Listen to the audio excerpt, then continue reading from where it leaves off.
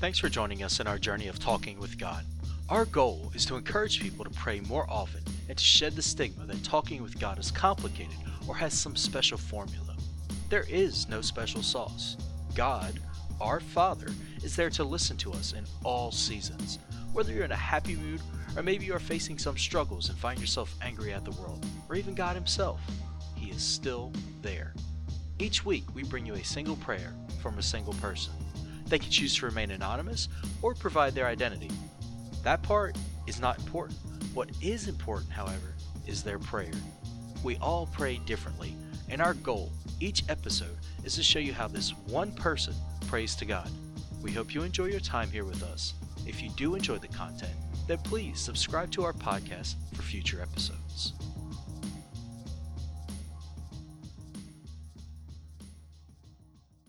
Thank you for joining me once again on Talking with God. I am grateful that you are taking time out of your day to spend it here with me. Last week I touched on how the COVID-19 virus has taken the world by storm. Civilization as we know it has ground to a halt from something we never really knew existed until the beginning of the year. Millions are now forced out of work. Travel is only if necessary. Hundreds of thousands of people are infected. Tens of thousands have died, and more will. That number will inevitably crest over the 100,000 mark. Now, this is extrapolated data, but it's also not the world's first pandemic, and so we have a better understanding of how they work. We've become very good at math, and we can develop a curve to see when each country that is affected will peak, to see when each city, each locality will peak in their death rate and their infection rate. And to help flatten this curve, local, state, federal governments in the United States have put in place stay-at-home orders asking citizens to distance themselves from all but their household. Now, this includes closing many public gatherings, such as churches. And that is what I talked about last week. God is not in a building we call a church. He doesn't live there. When Christ died and the new covenant was established, the curtain to the temple was ripped, top to bottom, and the presence of God left that place. But it can seem like He isn't here too, can it? We see that no one is free from being harmed. First we thought, oh, children are safe. We must protect our aged loved ones. Then we see middle-aged people. There are people my age, I'll be 37 on April 8th, that have died. That's scary. I mean, we are in good health. We should not be afflicted. At least that's our mindset. Then we also see celebrities and well-to-do become afflicted, and some even succumb to this viral attack. And then we learn more. And now we have infants that have died from this virus. It is scary stuff. I'm not going to sit here and lie about that or give you some prosperity mumbo-jumbo. As a Christian, we are obligated to speak the truth, compelled to. Otherwise, we aren't living like Christ. So, back to our question. I mean, it's your question, and it's my question sometimes if I'm being honest. No one is exempt from faltering faith. Look at how Peter wavered, even knowing Christ personally. And yet still, the question sits on our hearts and mind. God, where are you? My friends, the question really does have a simple answer. He is right here.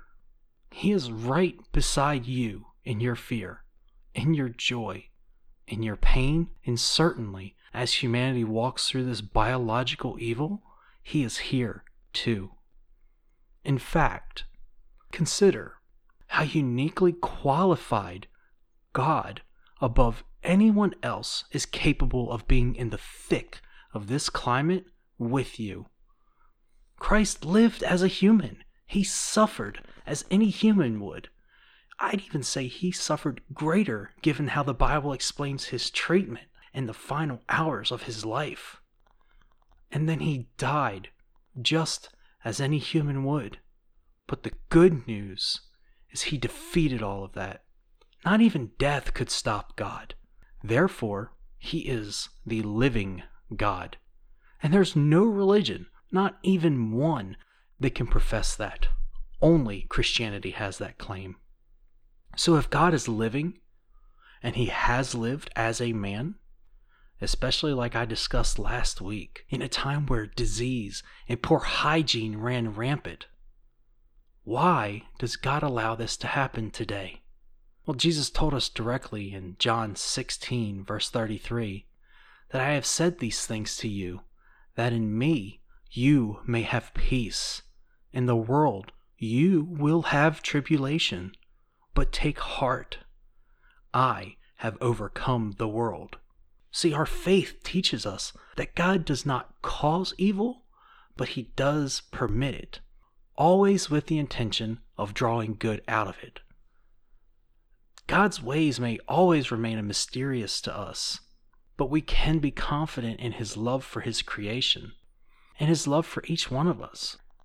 Acts chapter 2, verses 22 through 25 is a clear representation of what I'm getting at here. This is what it says. It says, Men of Israel, hear these words.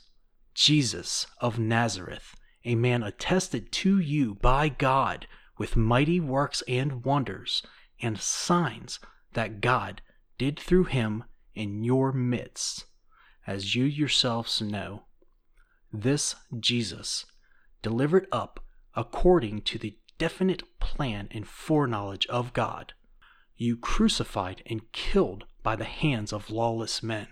God raised him up, loosing the pangs of death, because it was not possible for him to be held by it. For David says concerning him, I saw the Lord always before me, for he is at my right hand, that I may not be shaken. Therefore my heart was glad, and my tongue rejoiced. My flesh also will dwell in hope. And that is a really important part of Acts, because that is right there at the crest of when the church is about to gain thousands of followers. It's amazing. But see, Christ knew what plans were made for his life, and yet he fulfilled those plans in spite of the pain that he knew that was coming. Great things often come from pain. You can look through history and you're not going to find it. You will not find a single person that God has used greatly that wasn't hurt deeply. In giving up his son, he bore the deepest wound for you. He bore that for your parents, your siblings, your friends, for me, my family. He did that for all of us. Every single person who has lived, is living, or will live. Now, humanity is in pain right now. I mean, we face this pandemic, and we're bearing a grievous wound, one we didn't even ask for, but it's one that has appeared. But I want you to take heart, because great things have already come from this wound, and I want to highlight them to show you that God is right here with us. And the first thing highlights a problem too. It's something that we get into as humans because we like familiarity, right? Change is difficult. Don't fix what isn't broke is the mindset that we like to take. But with the need for us distancing ourselves from other people, churches are being forced to engage in ways they previously considered detrimental or even ungodly. Last week, I talked about this with closed doors and open hearts. So if you haven't listened to that, definitely listen to it after this, and then think about these 2 episodes. What we are seeing is that God is showing the world that a building is a man-made structure that will eventually fall. But the church, the body of Christ, which we are a part of, does not need that building to continue praising him. Churches have been reaching out through live streams and drive-in sermons. We live in a time of greater connectivity than ever, and that technology is being put to good use for God's work. Now, once this pandemic subsides, churches will go back to meeting face-to-face. We, by nature, enjoy that physical gathering. What I pray for, though, is that they do not give up the work that they did during the pandemic. It would instantly cut off those who may be homebound or have social anxiety. God is on the move, even in times of a pandemic, brothers and sisters. Another thing to consider is the people who are caring for those infected with COVID-19. Now, whether a person saving lives is a Christian or not has no bearing on God's presence. I want to make that clear. He's there. It doesn't matter whether they believe that he's there or if the person who is being worked on is not saved, doesn't believe in him. That's not how God works. He's there, ready to be accessed by anyone if they call out to him. But they are putting their lives on the line because of a calling. You know, Jesus, he came into our world as a healer. And every place he went, he brought the love of God to people who were blind, deaf, paralyzed, handicapped, epileptics, and lepers, those afflicted with chronic pain and suffering. Jesus moved through this world with his heart open in compassion and his hands ready to serve others in love. He tells his followers in John 13, verse 15, "For I have given you an example, that you also should do just as I have done to you." That says it all. So let me leave you with this. The answer to our question, where is God in this pandemic? It's simple. God is love. And where there is love, there is God. So let us love one another in this time and beyond. While we must remain distant, we can be close and united with our hearts open to what God is showing us through this season. Will you pray with me? Father, it seems like every day we see news that is more troubling than the day before. Our world is in a state of upheaval that we have not seen in more than a century. People are suffering in horrifying ways, and we come to you with hearts that are broken, hearts that may be wavering, and hearts that are completely shut off. We are seeking something. Some of us will know that it is you. Others simply know that there is a hole that feels bottomless. You are the greatest healer the world will ever know. I'm not asking for a wave of the hand and everything be reset, but I do ask that you fill those broken hearts with your love and allow them to be mended from your goodness, to crack open the doors to those closed hearts and fill them with your Holy Spirit. Satisfy our hunger, God, as we seek more of you. Allow us to strengthen us. Give us resolve that will not waver as we deal with an unseen predator.